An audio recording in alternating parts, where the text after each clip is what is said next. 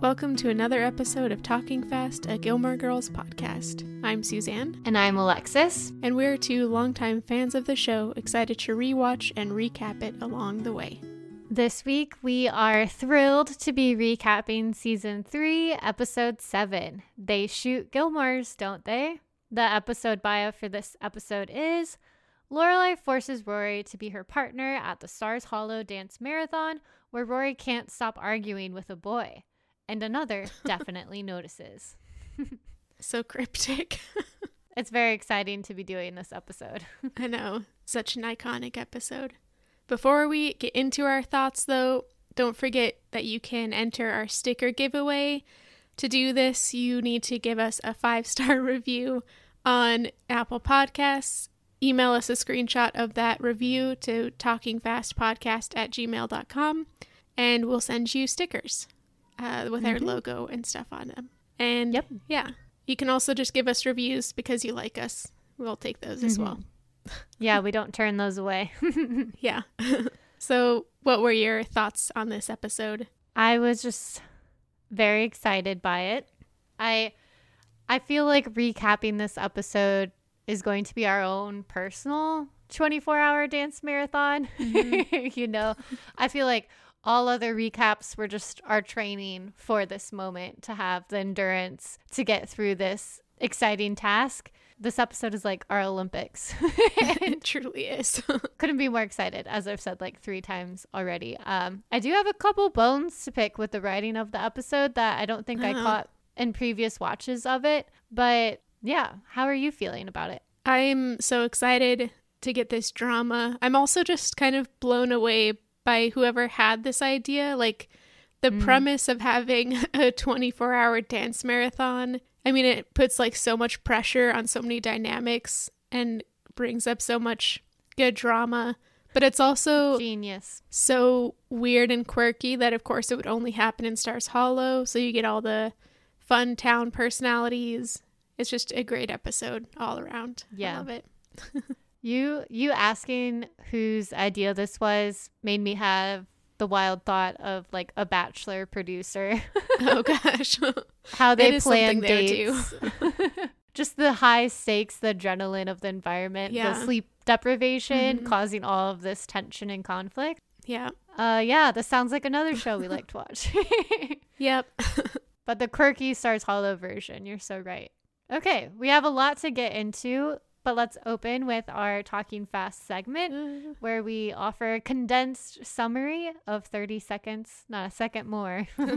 Are you prepared to go first this time? As prepared as I will ever be. Okay, and ready, set, go. There is a 24-hour dance marathon. Lorelai needs a partner, and she gets one from Stanley, but then his wife finds out, so she begs Rory to. Rory does get permission because Paris has met up with Jamie, so she's happy and will postpone the Franklin work on the weekend. So Rory and Lorelai go to the dance marathon. Then there is drama with Dean and Jess. Rory fights with Jess, and then Dean breaks up with her. Sookie and Jackson are also having marital problems. Lorelai gets caught up in them. Oh my god, I almost sneezed right in the middle of that. The buzzer, yeah. The sneeze. Oh my gosh, I don't even know how to. Yeah, this is a sprint, not a marathon. I know, so much happens. Yeah. Are you ready? Yep. All right. On your mark, get set, go. So the main premise of the episode is that there's going to be a dance marathon that's 24 hours. Lorelai is looking for a partner. Finally, she just ends up using Rory, which will be great fun. In the meantime, Jamie shows up and takes Paris out so that she becomes a bit more flexible about deadlines. And then at the dance marathon, we hear that Jackson wants 4 and 4, and Sookie's upset about that. Dean breaks up with Rory, and Jess hints at something to come, and also Dave shows up. Oh, Dave. How could I forget Dave? I know, it's such a great moment. Yeah, I will say from the top, it's like this episode, it has so much packed into it. It has, you know, the dance marathon that we all know and love. And of course you associate it with the Rory and Dean breakup. But as I was watching the beginning scenes, you forget that, like, there's this whole Paris and Jamie thing. Yeah. And then there's also, like, Elaine and Dave thing, too. It's just... Yeah, and a Sookie and Jackson thing. Oh, yeah. This was the return of Sookie, who we hadn't seen for many episodes. Yeah, and there's even a Luke and Lorelai thing. All of the things. It's just crazy. So I guess we'll slow down and try to catch all of these things. This might be our first 2-hour episode. I hope not, because I'm going to be really hungry, but... Yeah, we'll see. No promises that it won't be 24 hours, actually. Okay, so we start off in our cold open. We're walking around town, getting all of the posters and signs for the dance marathon coming up, telling us that it's 6 a.m. to 6 a.m. You can sign up at Dosey's. There's fall decor everywhere. Yeah, this was my Stars Hollow moment. Nice. Just to, like, kick things off, like, right off the bat. Like you said, like, the premise of the dance marathon feels so true to the character of the town. It's just such a genius event for them to have. I totally believe it. I also just really liked the way that it was introduced and this opening was shot, where the camera is panning around town, observing all of the things you pointed out. And there's a very jazzy song playing in the background. And then you get the Lorelai and Luke as like a voiceover their conversation before the camera pans into Luke and we see them having a conversation together. So I thought it was just really well filmed. It really sets a jazzy, like, exciting tone. Yeah, it does, like, so much exposition just in those opening shots. What Lorelai is doing, as you said, she's judging people about how they could be good dance partners. I guess just watching people walk by outside. She also tells this story about her dance partner last year, whose name was Ho Ho, and he made her lose because he got hungry, I think. Yeah, Kirk distracted him with a McDonald's apple pie. Kirk is very strategic, I have to say. I have things to say about him later on, but we'll get there. Taylor walks in and has a great moment that I think we all think about when we watch Gilmore Girls. He says, "Breathe in deep, folks. It smells like fall." And you can just imagine it. You can just smell it. He is trying to convince Luke to have a coffee stand at the marathon, which in this interaction, it seems like that's not going to happen, but it definitely happens. And that happens a lot with Luke. Yeah. He's like a teddy bear. He says he won't do things, but in reality, he'll do it. And I also like the end of the Lorelai and Luke interaction. Lorelai turns to look at him saying, "I need a dance partner." And he says, "Oh, I'll help you." And she kind of, she has the light bulb moment, but she doesn't even get the chance to ask him. And he like playfully grabs her head and like physically turns her back around to look out the window to continue judging the passerby. I thought that was a very like playful moment between the two of them. And I can't really see Luke doing the dance marathon, so no. I get that. Yeah, even like in later seasons when they're dating and he seems to just be doing whatever Lorelai wants, he would never do this. It is, I just don't understand dancing for 24 hours. That's torture. That's not fun. That's torture. Yeah, I want to follow up on this. Would we do the dance marathon, and if so, how would we do it? I think we can talk about that later on when the dance marathon begins. Okay. But for now, we are carried through to the next scene where we find out that Lorelai has found a dance partner. She reveals this information at a Friday night dinner, where at first she's talking about how much she likes the chicken, and Emily immediately suspects that something else is making Lorelai so happy. She brings up an example from the past where Lorelai was so pleased to be invited to a 9th grade dance that she spent a whole dinner making all of her peas talk, which I thought was a hilarious little anecdote. Yeah. She's the founder of VeggieTales. Yeah. Lorelai admits that she's happy. She has a new partner, Stanley Applebaum. Appleman or Baum. I wrote it both ways in my notes. I think. Appleton? It's That's Appleton. a third option. Stanley. We'll just call him Stanley. Yeah. It's great because as soon as she announces this news, she gets a phone call which turns out to be from Stanley noting that his wife has received a picture of Lorelai from Miss Patty and no longer wants him to dance with her. I thought this was a humorous bit because you don't know previously that Stanley even has a wife, so you're kind of like overhearing, just like Rory and Emily are, as Lorelai keeps repeating, "I don't want to sleep with you." Like, it was good. It was a good gimmick. And I like that we got a little bit of Emily in this episode, even though she has nothing to do with the plot, just to kind of judge the weird town shenanigans from an outside perspective. Yeah, there's a lot of fun back and forth banter, of which Emily was part.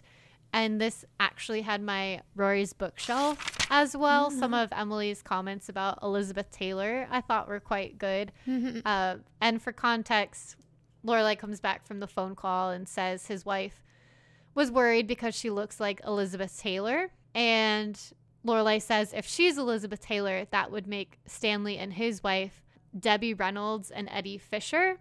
I had to look this up. I kind of knew, but I didn't quite know. This is a reference to the sort of notorious love triangle. Debbie and Eddie were happily married with 2 children when Eddie left her for Elizabeth Taylor. And they were best friends too, Elizabeth and Debbie. So that's awkward. Wow. Scandalous. I know. Emily was like, well, at least she thought you looked like Elizabeth Taylor. That was nice. And then later on when Lorelai's like, I don't know how I'll find another partner, Emily says, Elizabeth Taylor always did, which is a reference to the fact that Elizabeth Taylor was married 8 times, though 2 were to the same person, Richard Burton. So that's a fun little Elizabeth Taylor background. That reminds me of this book that has been going around. I haven't read it yet. It's like the 7 Husbands of Evelyn something. Hugo. Yeah. Have you heard about that? Yeah. Have you read that book? Yeah. I've read it and I enjoyed it. Is it like loosely based off of these people, or is it just completely fictionalized? I think it might be loosely, or at least it's in like conversation with, you can't, because it's, it's like a Hollywood actress who has so many husbands. I think it's definitely in the realm of referencing Elizabeth Taylor, but there's a twist, which is the reason a lot of people like it, which is decidedly not Elizabeth Taylor-esque. I don't know. I don't want to give it away. I think I already know, but yeah. Probably for the best. I still need to read it. And next scene, we're at Chilton, where we also haven't been for a while, I think. Right. Unless I'm forgetting things. Yeah, we hadn't seen Paris since like the application anxiety stuff. Oh, yeah, that's true. So Rory and Paris are talking about the newspaper and their plans for working over the weekend. It's the 75th anniversary issue, which Madeline and Louise don't understand the importance of. And Paris is obviously taking this very, very seriously. There's like no question that they'll be working over the weekend to make it perfect. And then they step out into the courtyard and Paris like stops in her tracks. And who could it be but Jamie, who we haven't seen since episode 1 of the season, I believe. And he's standing there looking cute. Paris goes speechless for a second, which is something. Yeah, truly. He was looking so like suave and dapper, like leaning against the wall, like a figure out of a romance novel. Yeah. The same thing for Dave later in the episode, where he's just like leaning there being all mysterious. But he comes up and he's on a break from Princeton. Paris is asking him why he hasn't like called or anything. She hasn't heard from him since their date, which I would also take as like a, that's that kind of thing. Yeah. But Jamie says that he didn't want a distraction. He thought Paris would be a distraction. She, of course, like kind of deflects this and is like, yeah, of course, neither of us need distractions. And then he refuses to let her go and says, but it was more distracting to not be talking to you. I was thinking about you all the time. And there we have our little romantic moment for Paris.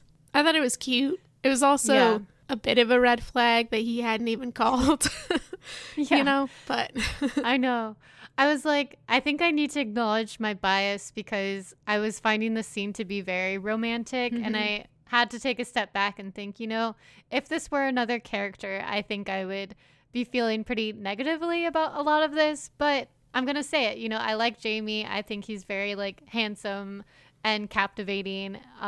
So I kind of like it, but I agree. The red flag is that he didn't tell her ahead of time, like, hey, I had a great time on our date, but I don't think either of us needs distractions in these important school years. Much better to communicate rather than like after the fact offer an excuse about it. But hey, I was wooed by it personally. And I really like their chemistry where he's holding onto her hand because as she was deflecting, like you said, she shakes his hand very professionally, like, goodbye, sir. And he won't let go. And once he has said his romantic comment about like, oh, I failed a quiz because I couldn't stop thinking about you. Then he kind of asks like, do you want your hand back now? And she says, I have another one. So it was a good acknowledgement. Like, okay, now she's fully into this exchange, and because after this, he's kind of like fairly assertive, in asking her to go to coffee. And Rory's like, yep, she's free.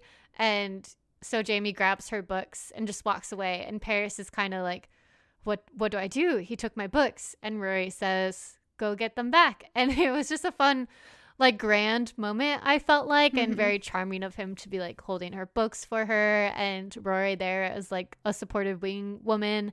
It was all working for me except for a couple red flags. Yeah, I agree. It like was very reminiscent of their first date and how Rory kind of had to like push her or make her aware of what was happening. It was very cute. I'm glad that Jamie is back, even though, yeah, he has those red flags. But I also wish that he was back for like more than this scene and what happens later. Yeah, and what kind of break is he on? Yeah, like a little fall break, mini or fall something? break. I had that at my school, but it was just like a long weekend, not really enough time to rekindle a relationship. But hey, Yeah, that's true. Where is Princeton? Is it in New Jersey? I think so. Yeah, I guess that makes a lot more sense. For some reason, for a couple minutes, I was like thinking of it in California. I was like, that would be huge. But that's Stanford, right? Yeah. I didn't apply to Ivy Leagues. I'm a bit Me rusty neither. as well. Yeah, I'm very bad at recognizing where colleges are. It's just part of how I am. So we end this scene with Paris leaving with Jamie. Seems promising.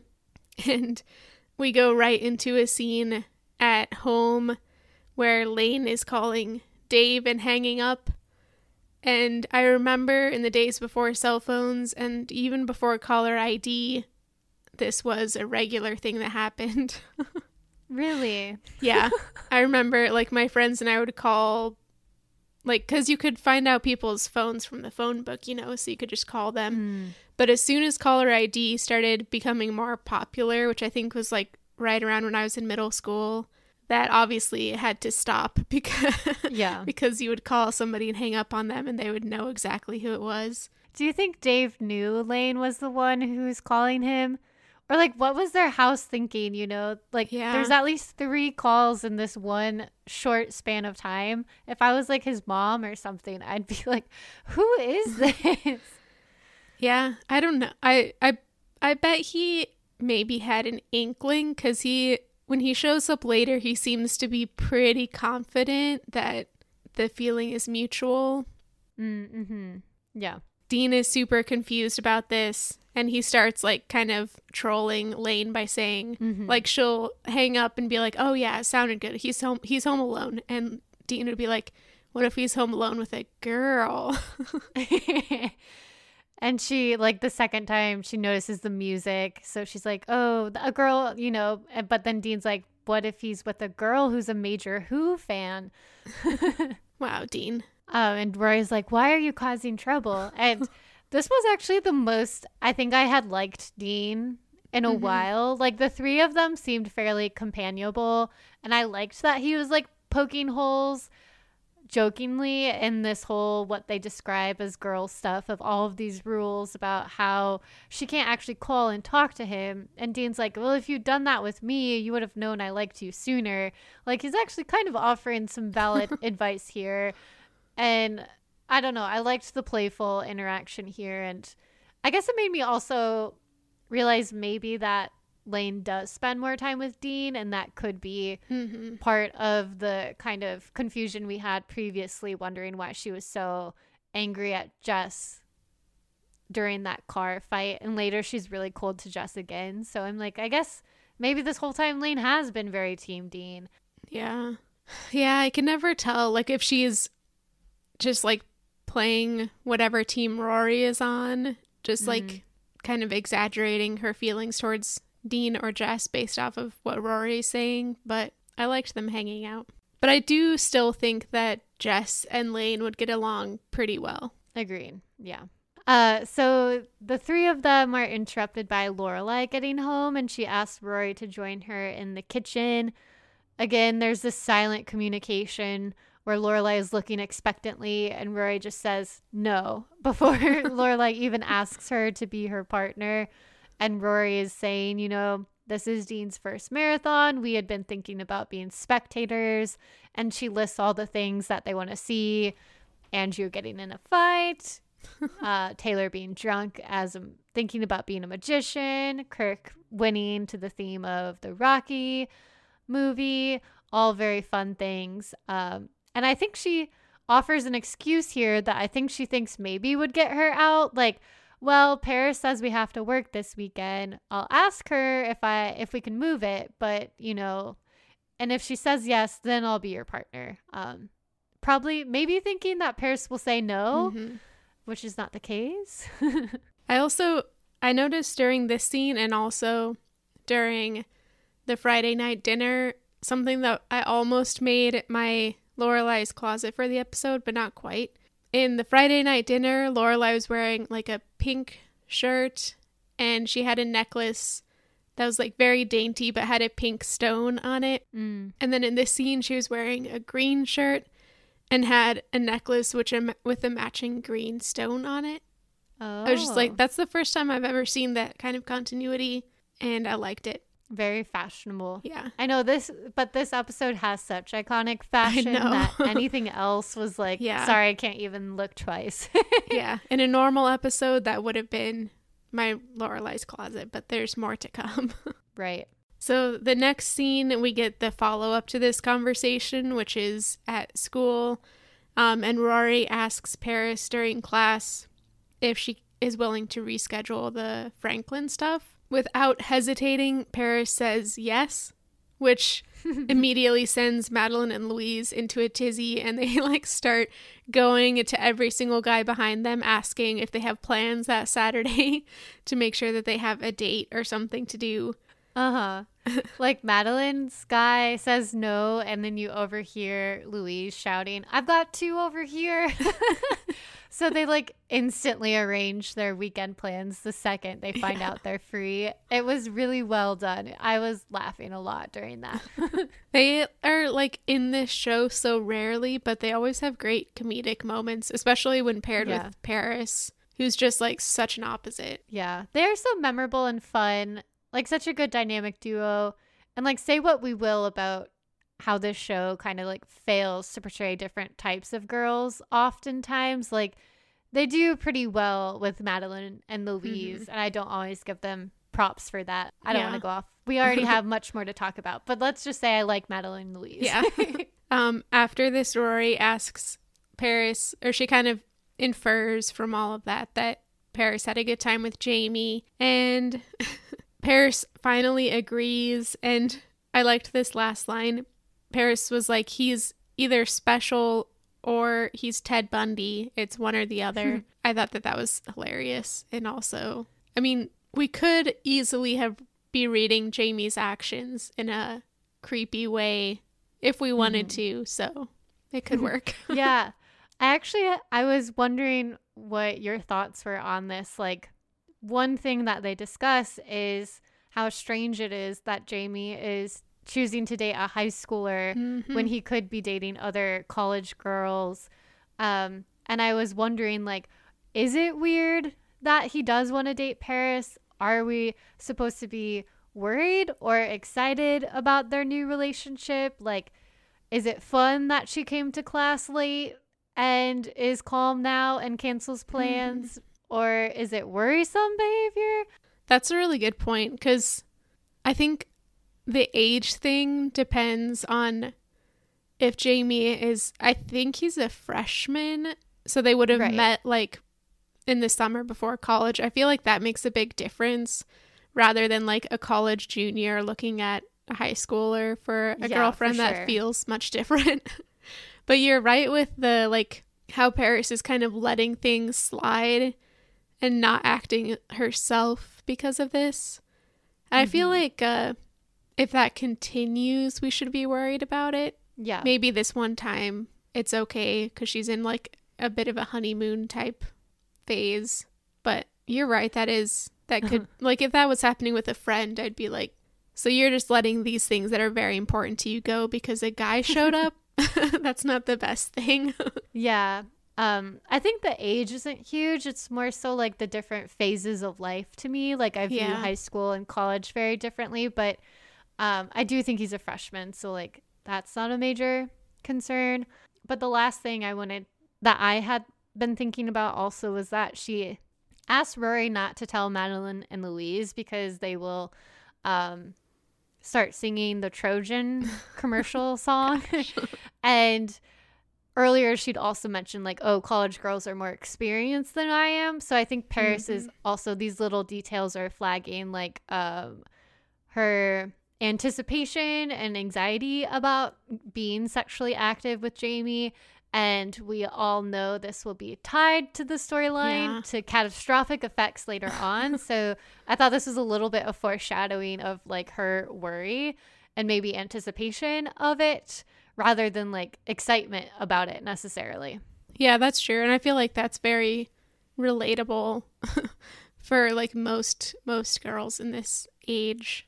I hadn't even picked up on the fact that she didn't want Madeline and Louise to know. That could also become a red flag if it continues, but we're just turning a blind eye at the moment because we like Jamie.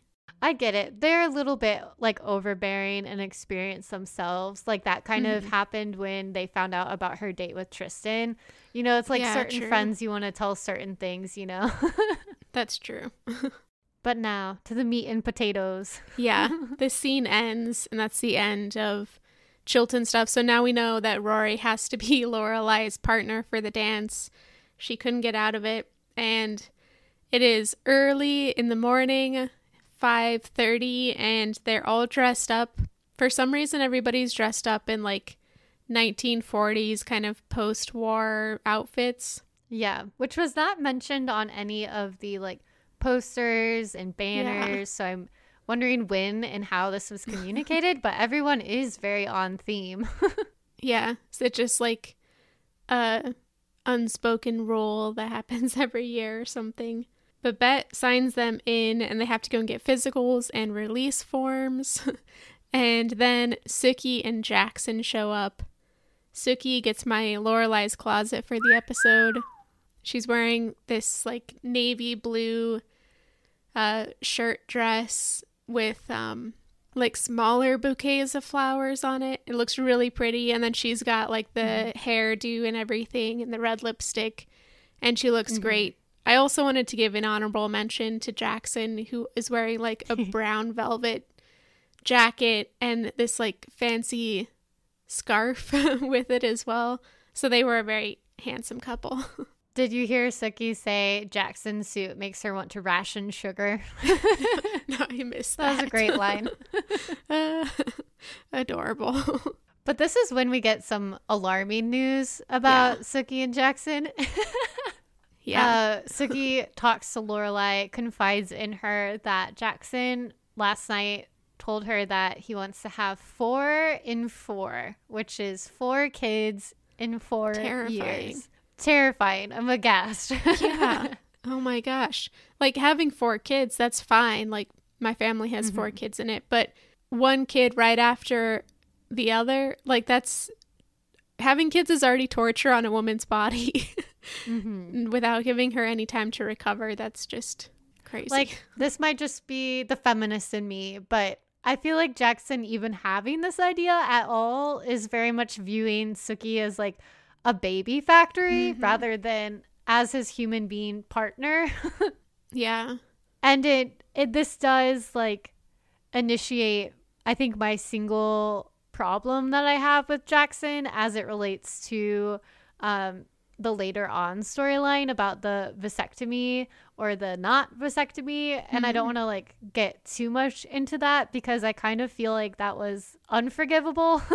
And I don't know how to like pair that with the current Jackson in this season. But as these conversations are happening, I was having a bit of trouble with like, I've up to this point really enjoyed Jackson and I think I'll continue to enjoy him. But that's also paired with the fact that he's got some serious problems and does seriously problematic things as it relates to having kids with Sookie. Yeah, and I was also upset that later when he has a confrontation with Lorelai, they don't address this part of it at all. They just address like Sookie discussing her problems with Lorelai, but they don't address why Sookie might feel uncomfortable about it and also like why she wouldn't want to have 4 and 4 anyways. Everybody reacts to that like, oh my gosh, that's ridiculous. So I don't understand why it wasn't addressed in a more like realistic manner, like what actually happens, why Sookie might not want to have 4 children in 4 years. Yeah, that like seems to happen off screen. I think it would have been better on screen. I feel like there's a couple things where there were scenes that were maybe cut from the episode. Yeah. Like later on, Elaine and Dave scene, I feel like we'll get there. But yeah, I feel like that storyline is left a bit hanging in parts, like you said. But here I think Lorelai does offer wise counsel to Sookie, who is like reluctant to tell Jackson no because she says she accidentally said okay and he took it as okay. And Sookie's like, you know, we're newlyweds. I don't want to like bring this up. It would be our first fight. And Lorelai says that she needs to talk to him because it's not much of a marriage if they can't talk about these things. Yeah, absolutely. This will, of course, come back up later in the episode. But for right now, we go in and see Lane stirring eggless egg salad. And for the first time this season, I'm giving this my Gotta Taste Test award, ironically, because I don't want to taste it. I was going to do the same thing. I was going to do like my I don't want to taste test. Yeah. Which is also, it's a bit ironic because I've kind of forgotten about this segment that we added and then, you know, haven't done. And then to bring it up again for the one thing I don't want to eat. It sounds so gross. It also, my mom, when I was growing up, like went through different diet phases, which of course like screwed up me and my sister and our eating, our relationship with food, but not going into that. She went through this phase where she had an eggless phase. So we had a lot of tofu. So I've had eggless egg salad. And then she went through a gluten-free phase. So we would have non-gluten bread before it became okay. Like now it's pretty okay. You can eat it normally. But at the time it was just like a crumbly mess. So I'm pretty sure I've had something along these lines. And it's not pleasurable in any way. Ugh. Yeah. Yeah. And Mrs. Kim is handing out like Bible pamphlets along with the sandwiches. And she says, Rory, give this one to your mother. Very pointedly. Yeah. They're dancing with the devil pamphlets. Poor Lorelai. Right. And Lorelai continues to have an awkward time because when Rory does go up to her, they're trying to get their physical, and it turns out it's from Stanley's wife, who is very alarmed that Lorelai doesn't look like, I think she said that she's had a face-altering car crash. She lists a few things that we learn her husband had told her, like, oh, you don't need to worry. So it was pretty funny. Yeah, I didn't write down much from this confrontation other than that it was funny. And also I think it's a good idea that they're getting some sort of physical before doing this 24-hour dance feat, because it could be very strenuous. Right. And next to the sandwich stand later on, we'll see they have like a first aid station. This whole thing is run like very efficiently and I think as safely as possible. And we get this continuing, I think, sense from the next scene, which opens in the gym. And Taylor is on like his megaphone reading all the rules about this whole event. It's very organized. So yeah, I think the physical is definitely a good idea because, I mean, maybe I would pass the physical, but I don't know if I would survive the actual marathon very well. Yeah, seriously. I can't even just stay awake, just like doing nothing for 24 hours. I can't pull all-nighters, so it's just crazy. So yeah, after we hear Taylor listing off all the rules, we see that Luke has set up his coffee stand. It's not ready yet, but in classic Luke fashion, he has a secret thermos that he gives to Rory and Lorelai. Of course he does. Yeah. Of course. And then Kirk comes by with his partner and like in a very kind of up in Lorelai's face type of way wishes them luck.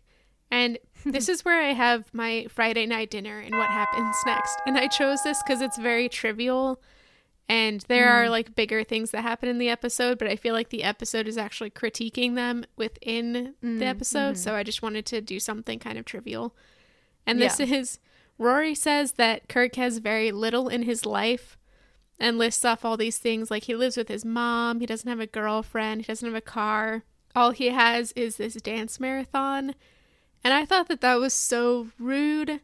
And Kirk has so many things in his life just because they're not the same things that Rory wants. He has multiple jobs. He has an active social life. He, as we find out later on, has a huge bank account. You know, he's got things in his life and he is excited about this dance marathon. There's no reason to belittle that excitement about it. So I was just annoyed by this.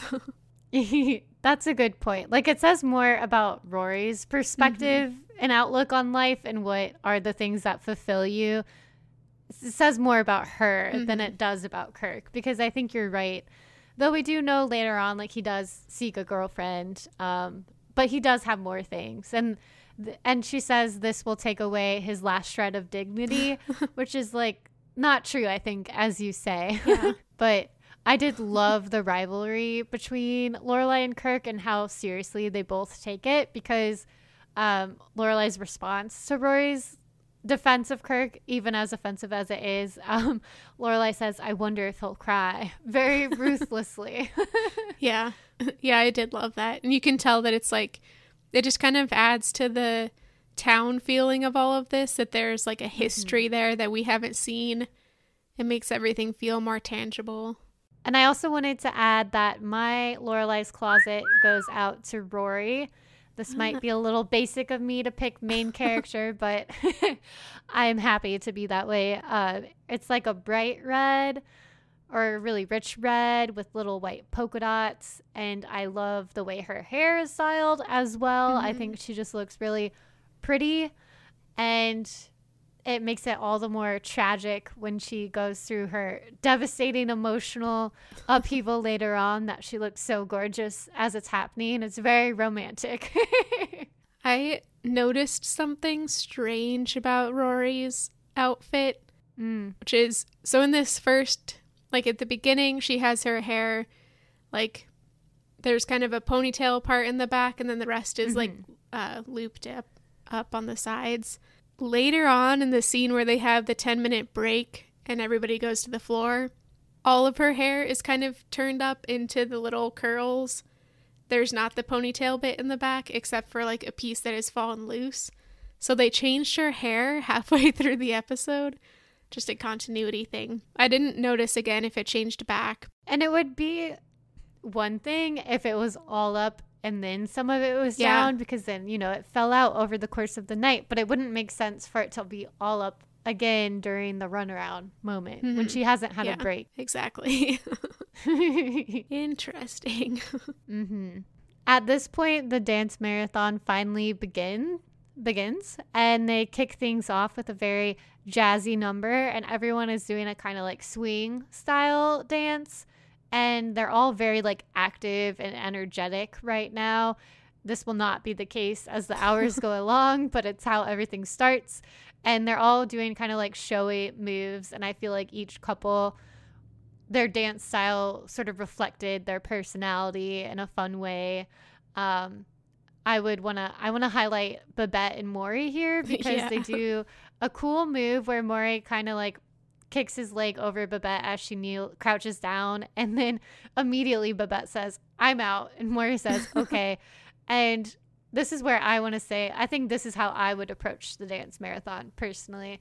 I'd want to be involved in the fun, but I would like to go out with a bang, while I still have energy. And then I would stick around to watch people for a little longer, and then I would go to bed, and maybe I would come back around in the morning. Maybe. Yeah. But probably not. How about you? Yeah, no, I agree. I loved that she just like wanted to be there, be part of it, and then that was it. And that they clearly had talked about this beforehand. I wish that the marathon started, and I know that it's probably more practical that it starts early in the morning, but for a spectator, I wish that it started more like 4 p.m. or something. Yeah. So that you could come watch maybe the first 4 or 5 hours, go home and sleep, and come back the next day and not have to wake up super early to catch the last bit of it. Yeah. I feel like dance marathons are a thing I'm familiar with to raise money. And correct me if I'm wrong, but typically I feel like they're 12 hours, and they would start at like 6 p.m. and then until the morning. I don't know. Like 12 hours going all, like, can you stay up all night dancing rather than can you stay up for an entire day? Yeah. Wow. It's just like they really go to the extreme with this marathon. Yeah. I've never heard of them in reality or seen one. So maybe that's just, I don't know, not a Southwestern cultural thing. I don't know. Throughout this, Lorelai and Kirk are like shit talking each other, which is pretty funny. It transitions to a slower song. This is when Dean arrives. So this is also 15 minutes in, because once Dean arrives, they also notice that Andrew's having a fight with his date as promised. And it's because she told him she went out with Liam Neeson. That's just... which I love. Yeah. That's just amazing. Like, how could she have kept that secret? I feel like if I went on a date with somebody like Liam Neeson, which obviously would never happen, but I would tell everybody. I mean, I've met famous people or run into famous people for multiple reasons in the past, and I tell those stories a lot. Probably too much. So this was a great fight for them to have. I thought it was fun. And I guess I forgot to mention in my notes, this was actually 6 hours in. So I guess it took him longer to fight than normal. Maybe they had 2 fights. But after this fight, Jess and Shane show up to watch, and they also make out a lot. And Dean, there's like a shot of them sitting there. Jess is staring hardcore at Rory as she's dancing with Lorelai, and the camera like swipes up to Dean watching Jess stare at Rory with this grumpy look on his face.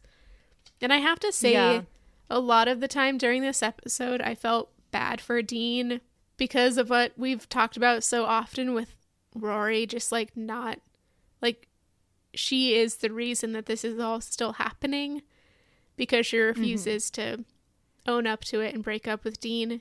So I just felt bad for him that he was like actively being hurt by the situation that could have ended a long time ago. Yeah. We had asked our listeners and followers on an Instagram story before we watched the episode about just general thoughts. And one listener commented, a classic Dean sucks, which I agree with wholeheartedly. But I do think this episode is not when I personally don't have that sentiment as much in this episode. Like you said, I feel more sympathetic than ever to Dean kind of as I'm watching this. So yeah, I feel the same way as you. Yeah, another listener mentioned that they feel bad for Dean and Shane as well, which is so true. Like, Shane is in the same situation. And there are some, like, rom-coms where something like this happens, and I feel like a great kind of parody moment after all of this would be for Dean and Shane to then start going out as two, like, jilted lovers from this. I had been thinking about this, and I was like thinking about this as I was falling asleep last night because I was just so like jazzed from watching the episode. I couldn't stop thinking about it. And one of the nagging thoughts I couldn't really shake was wondering about the continuity of the storyline throughout the season so far, and how I feel like it was almost a bit shaky in relation to, like, as you mentioned, when Jess walks in, he's like so pointedly sitting in front of Rory, like aggressively trying to make her jealous. And then later on in the fights that they have, Rory is like so hostile to Jess and Shane both. And it's like, I didn't understand how they could have had the sprinkler scene so recently where they had this like chemistry and kind of peaceful moment together, to then go to this. Like, in between was the car drama, but other than that, I'm like, where's this renewed anger coming from? And it had me thinking that I brainstormed my version of season 3. And so here's my take. I'll try to be as quick as possible with this. I think that this episode should have been the second episode of the season. So you've got like the first episode as is, Summer Madness, Jess with Shane, Rory seeing that, being jealous, picking Dean. And then immediately after, you have like the blow up from the jealousy at this dance marathon, rather than making you wait, having Dean unrealistically be the idiot for even longer. And so it all kind of blows up then. And maybe Rory shockingly would be single for a few episodes. Wow. And then you still have the sprinkler moment, but now they can like reconnect through it, and they like kiss or whatever at the end, and then they start dating. Wow. I just think that would make sense. And to your point about like the bond and the shared experience between Shane and Dean in this series of events in my headcanon, I think it is a very common rom-com thing that the two jilted people would get together. And I think it could be done, especially if my second headcanon is that Jess and Shane should have been doing fake dating trope this whole time. That would have granted Shane a lot more agency and choice, and it would have made it more fun. Jess wouldn't be like using her so horribly, and there'd be dramatic irony because Rory would be so jealous, but it would be of something that's not real. They could still be like making out and whatnot. But then since it's fake, then there's the fun twist where Shane could, there'd be the Dean of it all. I was just like, oh, could have been fun. Could have been fun.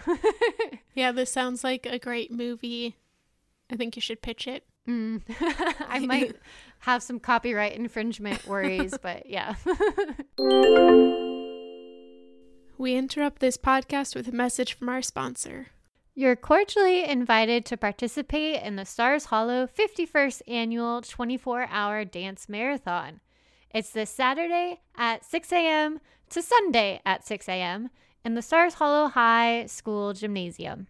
All proceeds from the dance marathon go to charity. Though we raised enough money through the Tennessee Williams look-alike contest to repair the bridge, we still need more financial contributions to purchase a tarp that will protect the bridge while it is under repair during the colder months of the year. If charitable good deeds aren't really your thing, Maybe this will draw you in. The Dance Marathon offers complimentary coffee and eggless egg salad sandwiches. Yum! If that's not enticing enough, the Dance Marathon also offers plenty of entertainment. Lots of dancing, live music, and for some inexplicable reason, costumes from the World War II era. In addition to scheduled entertainment, each year, without fail, there's a load of drama. Within the first 15 minutes, Andrew fights with his date, Taylor gets punch drunk and talks about how he wants to be a magician, and when Kirk wins, he does a victory dance to the Rocky theme. Last year, we even had a couple and their friends loudly fighting about how many kids to have, and another couple even had a devastating public breakup. You won't want to miss what this year's Dance Marathon has in store. Sign up at Dozie's today.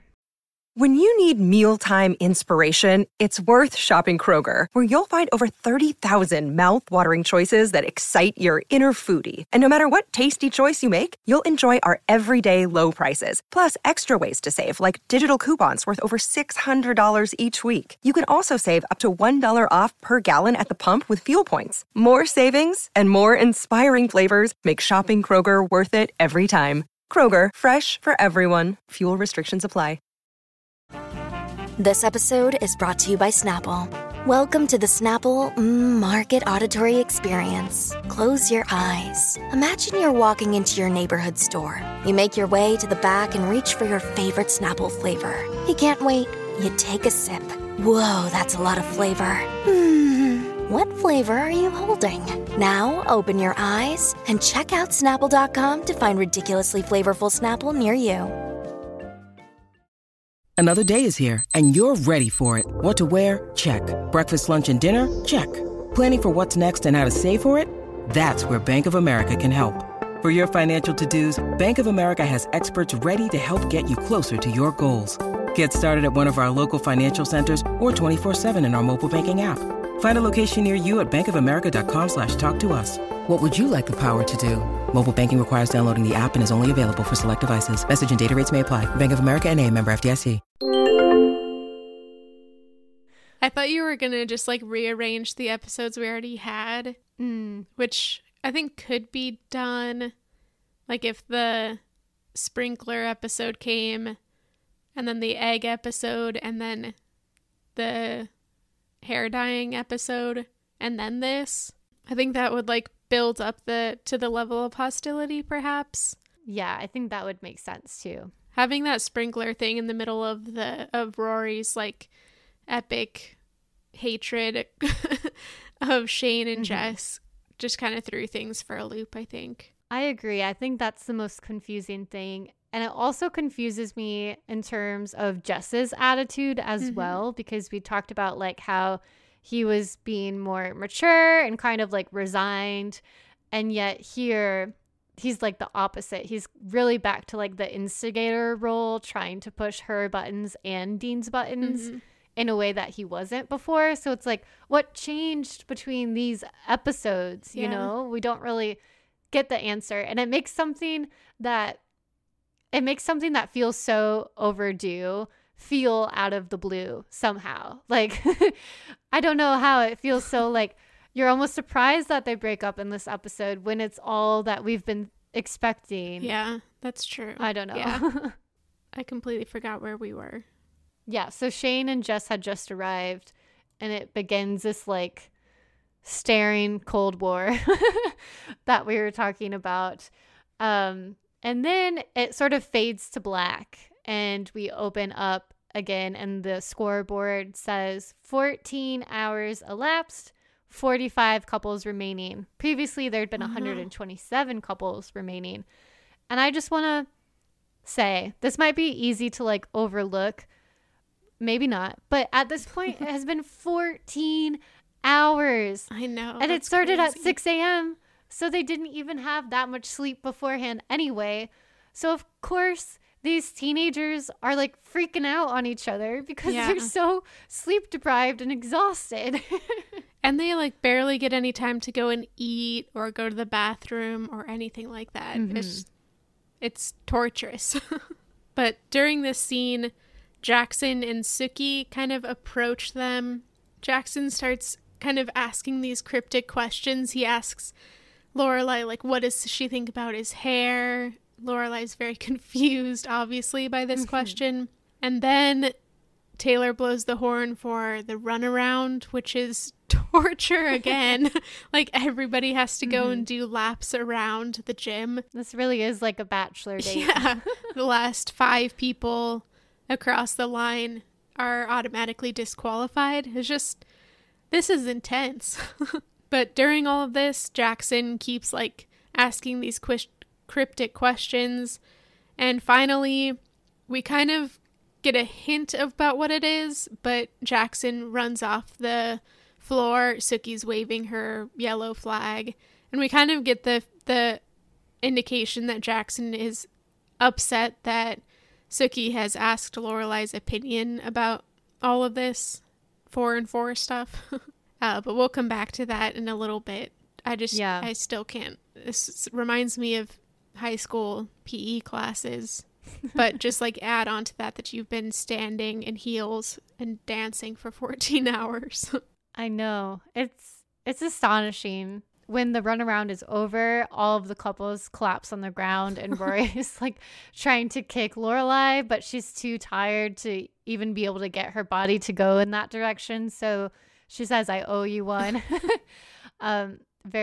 It's very good stuff. And that's kind of maybe our last lighthearted moment for the rest of the episode. Maybe there's a couple more, but this is on the verge of a really big fight. Yeah. Which happens because they get a 10-minute break after the runaround. I feel like they should at least get a 30-minute break after doing 4 laps after 14 hours of dancing. But hey, so we will have 2 scenes of drama and conflict. One is at the sandwich table and the other is at the coffee stand.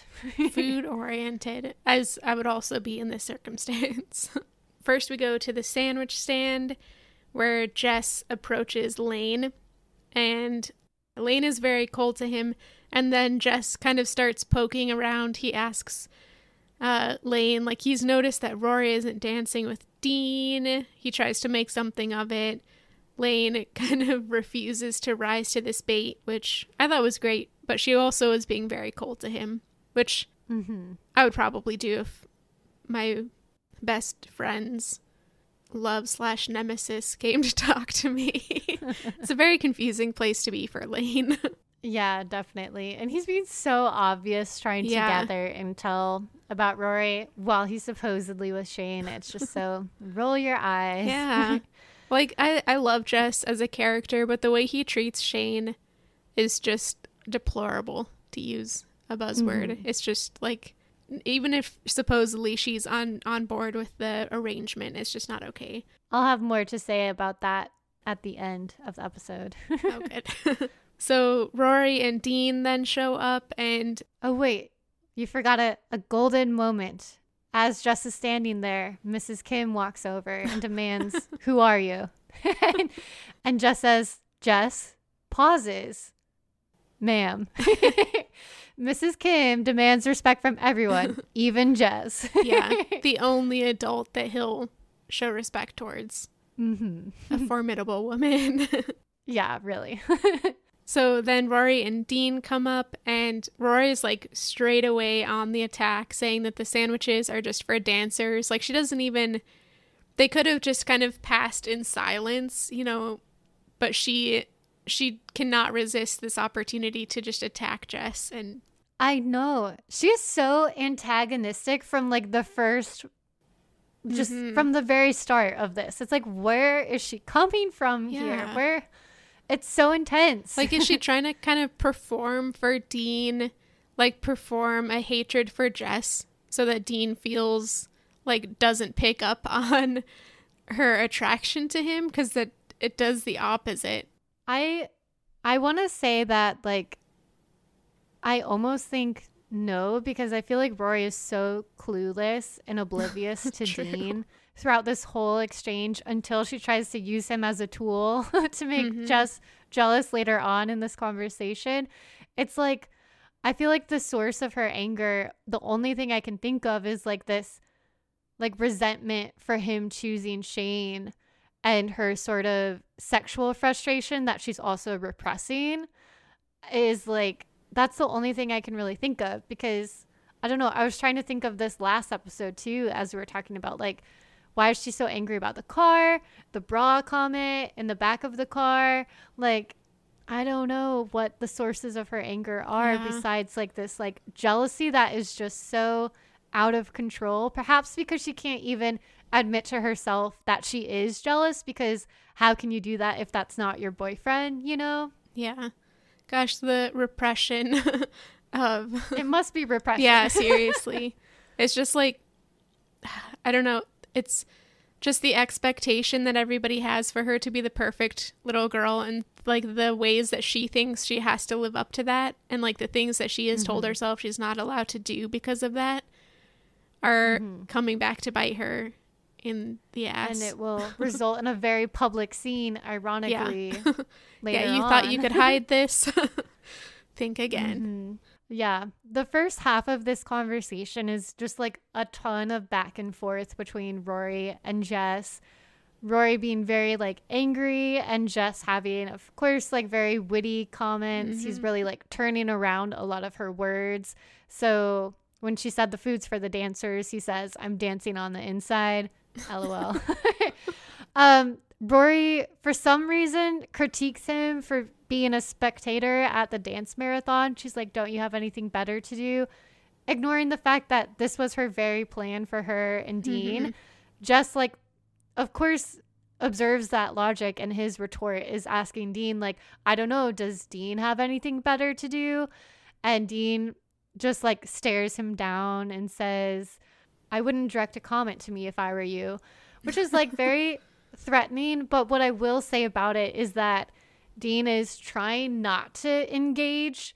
He's not retorting back. He's saying, like, I don't even want to have a conversation with you. I don't want to go there. So he's, like, not trying to actively have this, like, verbal sparring with Jess, which is not what Jess is doing here at all. He's very much instigating. And then the other thing I wanted to highlight in this dialogue, after this, Jess is like, I'm just trying to support my town. And Rory says, then go back to New York. Ouch. Like, Wow. It's just so cold of her, and how far they've come from, like, her going to visit him, her kissing him when she finds out that he's come back. Like, it's just such a 180, and I don't know if she feels it, but the way that she says it, she just, like, throws that out there at him. So cold. Yeah. She's so mean to him. It almost makes it, or it does make it really kind of understandable why things don't work long term for them. Like, this is maybe if after the kiss at the wedding, she had done what we suggested, broken up with Dean that summer, written Jess a letter, and we could have started this season out with them together. I think things would have gone so differently, but like, to have had this period of, like, building up all this antagonism towards each other, and also, like, leaving so many people hurt in the wake of their decisions, I feel like there's just it was doomed from the beginning when they finally do get together. We'll talk about their scene after all of this goes down, but, like, the fact that they would even consider dating each other immediately after this is such a bad idea. Yeah, seriously. Did they forget this very interaction that happened merely, I guess, hours 12 before? hours. A lot of time does pass. Maybe they did forget. They're sleep deprived. Yeah, true. Part of this scene, so after they've had their, like, argument, more or less, Shane arrives, and there is what I call an affection standoff. So Jess, like, puts his arm around Shane. Rory then puts Dean's arm around her. And Dean, like, through all of this, you can just see him, like, boiling on the inside. So he does do a good job of kind of not reacting, but you can tell that he's very upset about this, as I think he should be. It's so obvious. There's, like, no hiding what her motivations here are. It's just ridiculous. I feel bad for Shane also, because she was kind of noticing it, I think. Like, when Shane arrives and Rory is mean to her too, of course, she repeats her, like, food's for the dancer line, and Shane's like, get a life, which makes sense to me. Jess says to Shane, Rory's feeling a little territorial, which I guess at face value is about the sandwich stand, but it's clearly that she's feeling territorial of Jess, which is just so bad, all things considered here. But then, yeah, there's like the performative Jess doing the arm to Shane, Rory doing that to Dean, and Dean like noticing and just not being okay with that. I feel like that was one of the final straws for Dean. Yeah. Honestly, I mean, he blows up later on, but he just seems very dejected here and is like, we need to go. And the minute that they go, Jess removes his arm from Shane, is like, I'm going to go get soda. And I feel like that moment, I think Shane was definitely kind of awakening to the situation. If she hadn't already, like when he just immediately leaves her hanging. She'd already been waiting for him for 20 minutes outside. Like, yeah. Poor girl. Yeah, and it's also like her reaction to Rory, like Rory jabbing at her, made so much sense based off of their last interaction, which was Rory being terrible to her when Shane was at work. And we can also still like, we have no idea how much Shane knows about the history between Jess and Rory. We kind of have to assume it's very little. So yeah, this scene is just like so bad for her. This was a rough break. I like the way that it really put a parallel between Shane and Dean in the way that both of them were the recipient of this arm move in the affection standoff, as you termed it. I like that. It's like they're being used as props in this performance, you know, by their significant others. And I just have a lot of sympathy for them. Yeah, it would be interesting if they decided to get together. This reminded me, I'll make this a brief thought because it's about future stuff, but this reminds me of the Rory and Logan situation in the revival when they both have a prop of like the fiance and the fake boyfriend, Paul, who's never around. And it's like the whole time, it's just like, stop the madness. Like, you could just date each other if you want to. No one is standing in your way. And it's such a frustrating situation as a viewer because it's like, we can't even recognize a reason they can't be together, you know, especially then and now. So it's like, you know. Why are you torturing yourself? Right. And then I just feel tortured as a result. I know. And it makes them just like do so many morally questionable things. Yeah. Well, we'll pick back up with this love triangle love triangle. No, it's really just a Rory and her problems. Yeah. And just whatever. We'll pick back up with it. But next we go to the coffee stand for some more drama, this time between adults because adults have problems too. Yeah. So Lorelai is there and Jackson comes up and he finally confronts her and explains why he's angry, which is that he thinks Lorelai shouldn't have an opinion on if and when he and Sookie have children, which I think is a valid claim. As I said earlier, like they're not addressing the thing that I really have a problem with, which is the 4 and 4. Like I think it does make sense to be like, we need to like these conversations should be like private between us. To an extent, I understand and I think it's valuable to seek out opinions and advice from your friends, but I also think it is important to have that with the actual person involved. And I do understand and support Jackson's claim to like privacy as well, but that's not the heart of the issue for me. Like you said, I also think it's like they're ignoring the actual troubling thing, which is this 4 and 4. Yeah. And I like that as they're having this conversation, Luke is chiming in with all of these funny little comments saying, 4 and 4? That is crazy. It'd be crazy to have 1 in 4 years. And when Sookie and Jackson walk away to like go hash out the fight, Luke deadpans, they're going to make great parents. It's true. He's funny.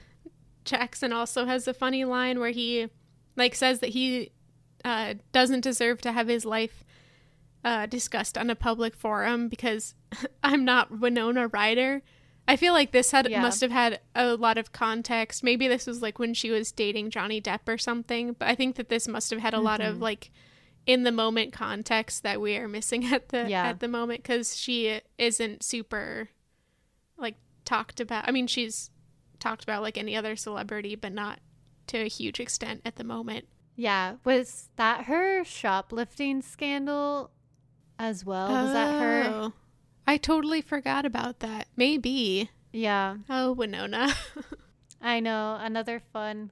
She's in Stranger Things now, so she's having a bit of a revival in the, at least for me, renewed relevance to me. Yeah. I mean, I love her as an actor. She's in so many great movies.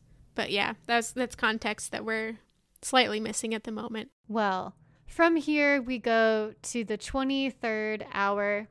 6 couples are remaining. And you know some shit's going to go down in the 23rd hour because they've been up and dancing for 23 hours. All of these conflicts are going to come to a boil. It's ridiculous. Yep. The beginning of this, though, is my Stars Hollow moment for the episode. Taylor is like kind of blabbering about, I don't know, a dream he had or something. And like, you know, there's a point in sleep deprivation where you pretty much just act drunk. And that's exactly what's happening here. Miss Patty is standing next to him in this awesome little green hat with a net and a little like white flower on it. She looked great. And she's just like kind of almost listening to him. And then Taylor kind of falls asleep and Miss Patty reaches for the megaphone and Taylor wakes up very possessive over the megaphone. And I just like this entire episode is a Stars Hollow moment, but this specifically, I just love the interactions between Miss Patty and Taylor and their little shenanigans.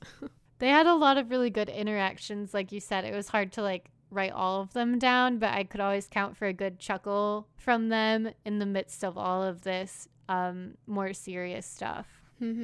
But as you said, in the 23-hour mark, things are about to go bad. The first sign of this is Lorelai's heel breaks, which is just another level of like, these people are insane. Why would you do this and not be wearing comfy shoes?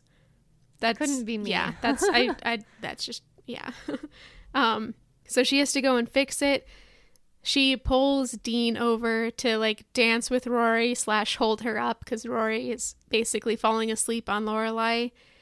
And Dean has like a nice little moment here where he's holding her up and he kind of looks like okay with things, kind of contented. He like looks down at Rory and seems happy. Jess, of course, is watching.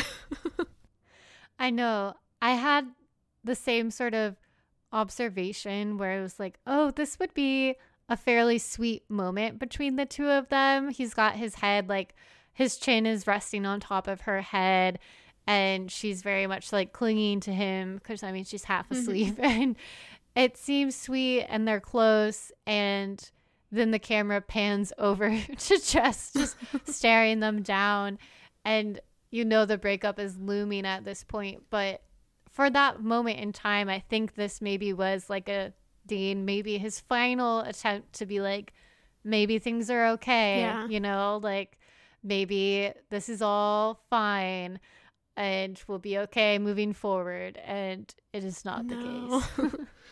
Oh, poor Dean. Lorelai, of course, who does she seek out for help? Luke.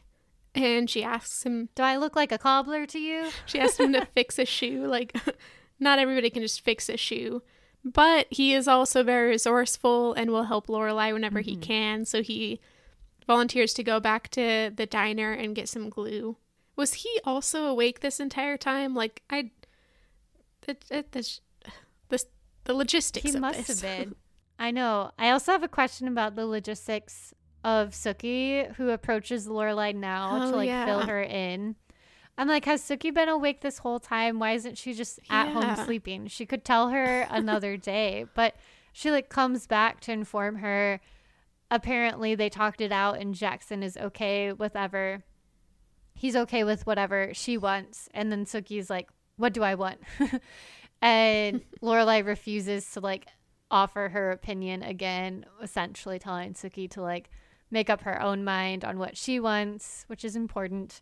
She also has this really funny line about how she doesn't want Jackson killing her. And I guess there are so many lines. I forgot to like nominate one for a Just Sass attack, but I guess I'll do it for this one. I think it is good. She says, Jackson's a produce man. They'll never find the body, but the squash will be particularly chatty that year. And I thought that was a good callback to her saying she made the peas talk earlier on in the episode. And I think Emily's closing line in that scene was something like about Lorelai making asparagus talk or something. I don't know. I just like the little vegetable mentions. And it was a witty line. Veggie humor.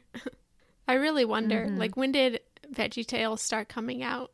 Was it after this? It must have been way before this because I remember as a kid. But I think. anyways. Yeah. Luke returns and helps to fix her shoe. They sit down on the bleachers, and Luke admits that he is not as anti-kid as he came off in their earlier conversation. He says, like, you know, he's not that keen on dealing with other people's bodily functions, which I understand. But if he met the right person, it would be a discussion to have. And as with so many moments between Luke and Lorelai, this is just like so heavy with implication and pregnant, you could say, with meaning. Wow. Yes, pregnant. I know. And Lorelai admits that, you know, if she met the right person, she might also be interested in having another kid.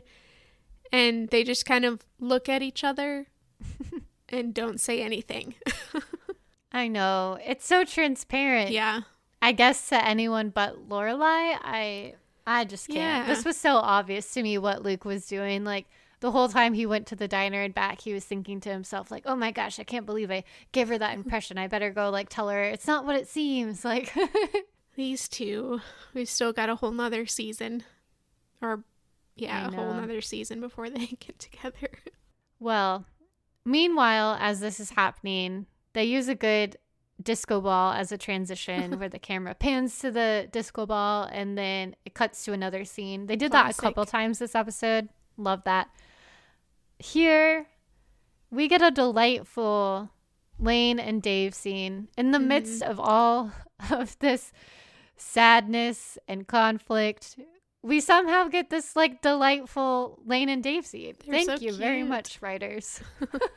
So Lane is at the sandwich table still, and Dave is kind of standing off in the background. He approaches Lane, and he says that it's been a while since they talked. It was so cute, and that he just wanted to see her. He missed her, and this was just adorable. I know. She says she missed him too, and like what progress, you know, they're finally openly admitting not operating under some pretense. Yeah. I'm glad that Lane has not tried to take a leaf out of Rory's book and how to deal with guys that she's interested in, because she's at least a bit more straightforward here, even if she doesn't go full out and say it. But and Dave's reaction when she says she missed him, he smiles and says he's glad and relieved, which I just feel like was such a cute sentence. And I think one thing about Dave is that he, and you know the actor Adam Brody, he has a very charming smile, I've noticed, because obviously he's good looking, but it's like what makes him so appealing. I feel like his smile is one of those qualities, as well as like the sweetness and thoughtfulness of Dave. And his genius and strategy, which he'll display in a second here. Yeah. But I wanted to highlight his smile. Very charming smile. Yeah. I hadn't noticed, but I'll take your word for it.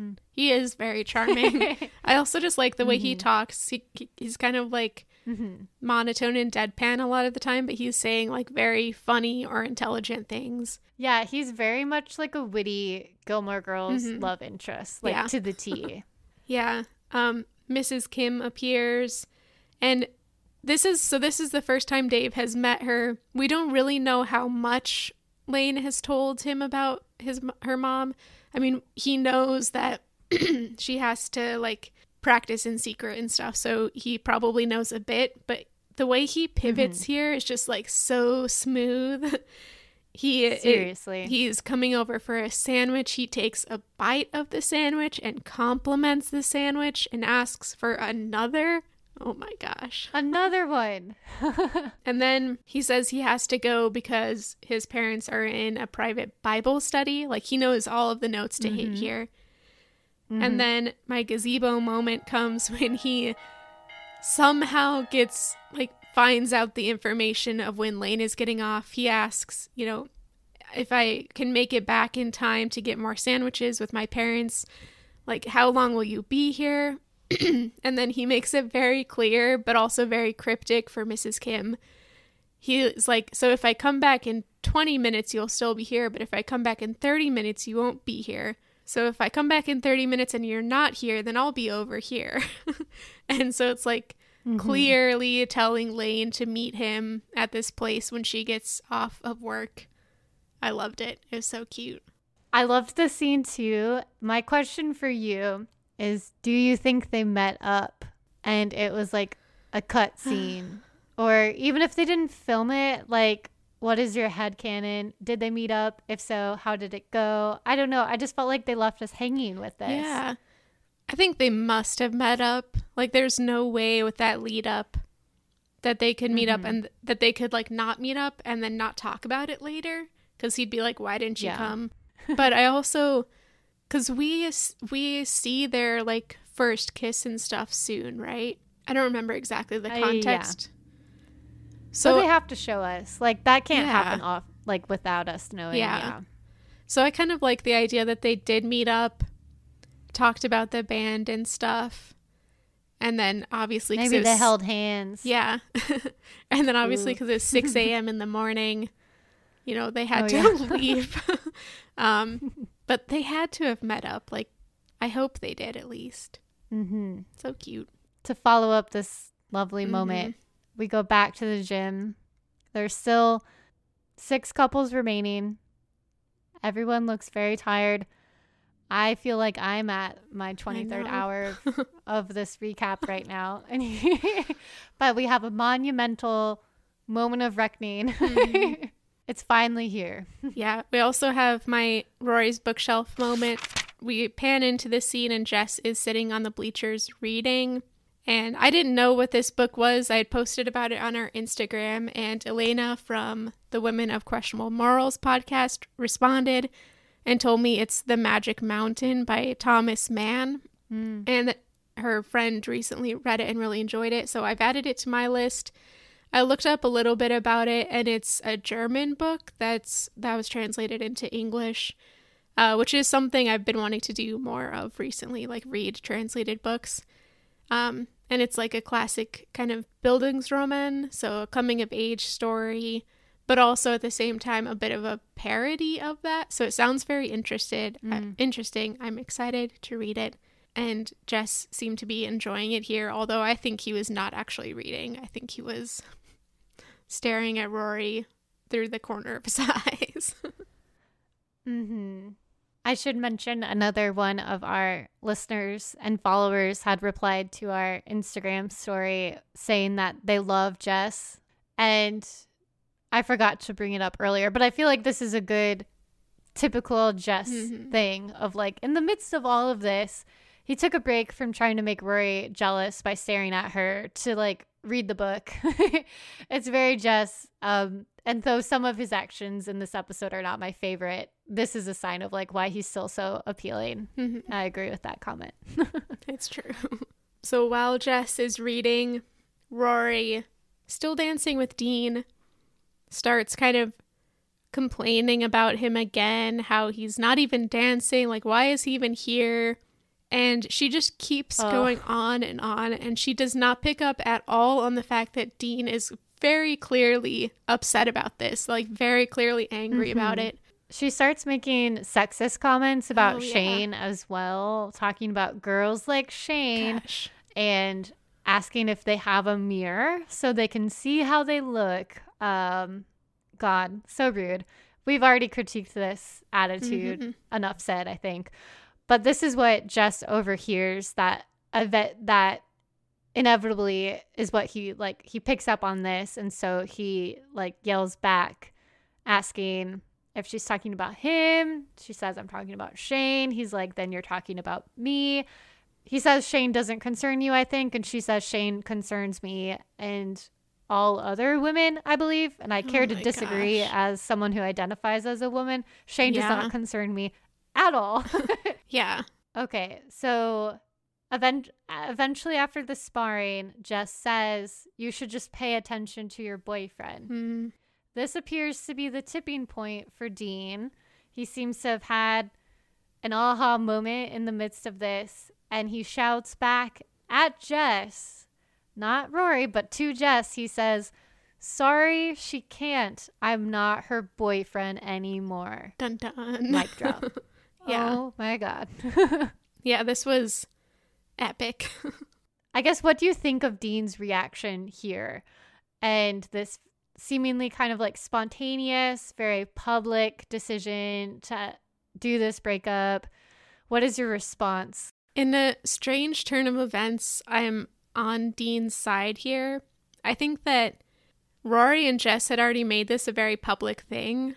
And the more that it went on, the more like that Dean was kind of dragged into it and embarrassed by it, whether he was like worried about that in the moment or not. But he wasn't the one who made this breakup public. That was Rory and Jess and their like argument over all of this. I think that Dean, he could have tried to like pull Rory away and told her or something, but I understand at this point how fed up he would be, and not having slept for 24 hours, that adds to it. But I think that, yeah, later in the episode, Jess is like, he shouldn't have done that to you in public. He shouldn't have broken up with you in public. I think that's ridiculous because Rory and Jess were already shouting at each other in public, making this like a very public thing. Dean just reacted in a way that like he had held it in long enough. And sure, he could have done it in a better way, but the way he did it was also somewhat justified by the circumstances. So what did you think? Yeah, I think the first thing that tripped me up was like, oh, how do I feel about this being so public and so sudden? Of course, realistically, sure, it'd be nice of him to make this a private conversation, but I agree. Like, I feel like it is justified that this has already been going on in a public forum. And one of his comments that he says is like, Rory has the audacity to ask, what did I do? And Dean is like, everyone can see Rory. And I think that supports our point of like, everyone has been able to see. The fact that the breakup is public is honestly kind of par for the course at this point. And he also says, you don't want to be with me, Rory.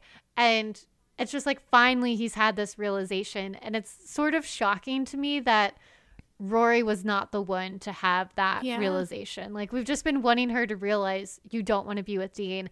And it's actually in the end, Dean who is the one to say that, to call her out for it. And he's like, I'm tired, but I'm over it. And it's like, he is the one who's like realizing they've just been deluding themselves. He's been delusional and he's had enough of it, even if like Rory hasn't. But I think it's so ironic but fitting that in the end, yet again, Rory's relationship, she did not make the choice. Like, Dean made the call. Yeah. He was the one to make the decision to break up. So even though she ends up having some self-awareness by the end of all of this, where she admits to the situation, like what she's been doing this whole time, like it still was instigated by someone else making a decision for her. Like, we're over. Let's stop this madness. We're not fooling anyone, let alone ourselves. That's so true. Yeah, I hadn't thought about that, but it is. Does she ever make a decision? Maybe when she pulls Logan up at the vow renewal. That's her one romantic decision. Oh. Or like when she sleeps with Dean. Yeah. But that's interesting because she makes the decision to like stop being friends with benefits with Logan, and then he's like, okay, fine, I'll be your boyfriend. So I wonder if that even counts as a decision, because it's like the opposite of what she had. I don't know, but you're right, bracket that. But to this point, a severe lack of decisions. Yeah, and Dean walks off. We'll say this very rarely, but I'm on Dean's side here. And then Rory, of course, walks off the dance floor, which means that she and Lorelai are disqualified from the competition. I have a little question for you. Where was Lorelai in all of this? Yeah, because the last we saw her, she was just on the bleachers. Like, where did she go? When did this happen? I think that's a little continuity issue, but I'll let it slide. Yeah, I think that's like one of the problems when you have basically an entire episode taking place in one huge room. You kind of have to like suspend your disbelief a bit. So after this, we go to a very important place for Jess, that little bridge over the creek where Rory is sitting. I had completely forgotten this scene. It like had blocked. Me too. I'd blocked it from my memory or something. Yeah, because when Dean is on his way out, he essentially says like, go ahead, be together. There's nothing standing in your way now. I'm out. And I had the horrified thought like, oh, they should not be together so soon. And then the very next scene is this bridge, and I just see Jess like approaching her, and I thought, oh, maybe Lorelai's coming to check on her, but no, it was Jess. So it's like, oh my God, are they gonna like, oh my God. What must Shane be feeling like right after all of this, and then Rory leaves and Jess just runs after her? Like, it's obviously over. But Jess says first that Dean is a jerk for embarrassing Rory. As we've just said, we disagree with that. They were jerks for embarrassing him. But Rory finally has some sort of self-awareness. She's like, no, Dean was right, at least about me. Or she says, yeah, that he was right, and then looks to Jess for kind of confirmation. And then she says, well, at least he was right about me. And after a couple moments, Jess says, yeah, he was right about all of it. So that's like, it's basically them saying, hey, I like you. Well, yeah, I like you too. Except they never say anything clearly, so. Of course they don't. They're really set up for success for so many reasons. Seriously. Not. Rory asks, what now? To Jess rather than to herself. Oh my gosh. Like, what now is you take a couple months off. Have some self-introspection, please. Wow. But no, she asks Jess, and he says, are you really broken up with Dean? Like, he needs a little confirmation. She says yes. So then he says, I have to go take care of something, and like walks away without another word. And I believe the show wants us to think this is romantic, but that something is a someone, Shane, you know, an actual person who has feelings. And I think the first time I watched this, I don't remember. Well, I've watched Gilmore Girls many times, but in this time around, it struck me very differently. I feel like I probably in the past felt like, oh, what a grand gesture. He's about to go do this for Rory. They'll finally get to be together. But this time around, I just feel like it's such a bad taste, I feel like, and is really kind of the final like underscore in all of this like badness of the way they were both using other people. And so this is where I've placed my Friday night dinner critique. Like, we've both been exploring this whole thread the whole time, but I thought this was a good example, a good moment to highlight it. And this was especially when I had thought like my headcanon about if they'd been fake dating Jess and Shane, like that would have allowed this moment to be romantic without any like asterisks or caveat next to it, you know? But instead, we don't quite know the level, like the relationship, the discussions they had, but it seems like Shane was into him. I don't think she was clued into all of this. So yeah, don't use other people in your love games. Unless they're like consenting about being used. The only positive I was able to find about this was at least they didn't just start making out right now. before he broke up with Shane. Like, that's the only thing. And if that's the only positive you can find from the situation, it's not a good sign. Yeah, I think we're supposed to be like, wow, Jess is such like a stand-up guy. Yeah. He's not going to kiss someone else while he's dating Shane. He's going to go not Dean. take care of her, throw her out in the trash. Like, oh my God. Yeah.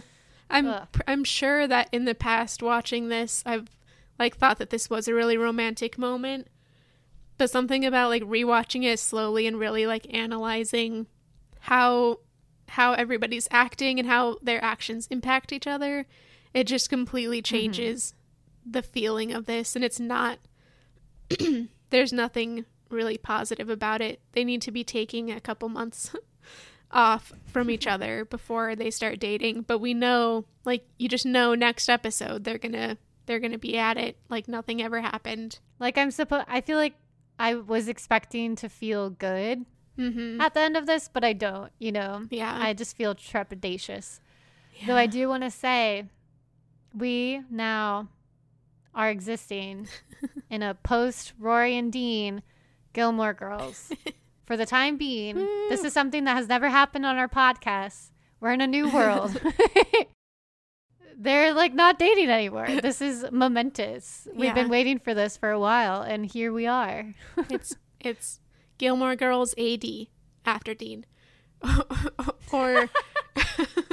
or in the in between years after Dean version 1 before Dean 2. Yeah, we're like an AD after Dean, but we're also PD pre-Dean. And then we'll be PD again post-Dean. Yes, confusing. BC before Christopher. Oh my gosh. Is there even a PC? No, we're just always in C. Christopher always threatening to be around. Omnipresent. Anyways, back to the show. We return to 2 couples remaining. And one of them collapses. This is an unnamed couple. They just collapse on the dance floor, which means Kirk has won. And he immediately runs over to Taylor to claim his prize. This was a gazebo moment sent to us by a listener for this episode. Kirk running laps around the gym after having just danced for 24 hours. And the Rocky theme song is playing. It is an epic moment. I loved it. Yeah, I agree with this listener. This was also my gazebo moment. Nice. And you have to think, like, I wonder how much the Rocky song cost them. Like, it is a song they probably had to pay for, right? But it's a perfect moment. And what I really liked about it was this juxtaposition of the silliness, the goofiness of Kirk doing his victory lap next to Lorelai and Rory, because Lorelai arrives back from wherever she was and is surprised to find that Rory's gone. She sees her like walking back into the gym, looking very forlorn, very sad, desolate, and she just kind of like hugs her and holds on to her, and it's very like heartfelt. It's like in the midst of all of this, of the fun Stars Hollow stuff, and then in the boy drama, it still like ends up boiling down to the mother and daughter and the friend relationship here, and their like support that they offer each other. So I thought that was very nice. Yeah, that's true. It is the Gilmore Girls after all, with Kirk in the background. So we have officially tackled this episode. We are close to 2 hours. Close, yeah. Who was your MVP for the episode? Do I dare? Who was yours? Kirk. Oh, okay. I don't know if I dare then. Who was yours? No, I'll be bold. My MVP was Dean. Oh my gosh. I thought about that. I know. Because he does like take action, you know, he's sympathetic in this episode. And I think like a good performance from Jared Padalecki in the breakup scene. Like, I think, you know, every actor wants a good yelling scene every now and then. And yeah, I don't think that I like feeling good about Dean. But if there was any episode where it would happen, it would be this one. So I just wanted to take the chance. My MVP is Dean. Can't believe I'm saying it. Maybe Dean is more dynamic than we've given him credit for as a character. Because we both hate him and have appreciated him on Circumstances. We have. I don't know, that might be reluctantly. a bold thing to say, but I feel queasy, but no. are you hungry? No, just about picking Dean. Oh, yeah. Yeah, okay. So you said Kirk for your MVP. Yeah. Kirk was my MVP because he's out here living his life, living his best life and winning. Mhm. And I just love his enthusiasm. And he won, so Yeah, he is I the like literal Kirk. champion. Yeah, he's also, some of his dance moves were just hilarious and great. The flip, Yeah. the cartwheel. Yeah, he like really got into it. It was great. He was Yeah. also wearing a vest, a Dosey's Market vest. Oh, I didn't notice. It looked like a normal vest, but on the back was Dosey's Market logo and Oh. stuff. Maybe he was sponsored. Oh yeah, maybe. Yeah. The winning team. Maybe Taylor was betting. Okay, anyways. Maybe. Okay, we have completed our marathon successfully. We're still standing, though we're sitting, but psychologically we're still standing. Yeah, thanks for hanging out with us. Mm-hmm.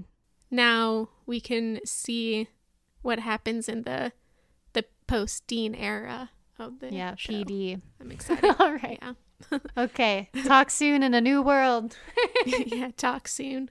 Thanks for listening to Talking Fast, a Gilmore Girls podcast. Don't forget to rate and review us and share us with your friends. Join us on Instagram and TikTok at Talking Fast Podcast. And join the conversation by emailing us your thoughts, talkingfastpodcast@gmail.com.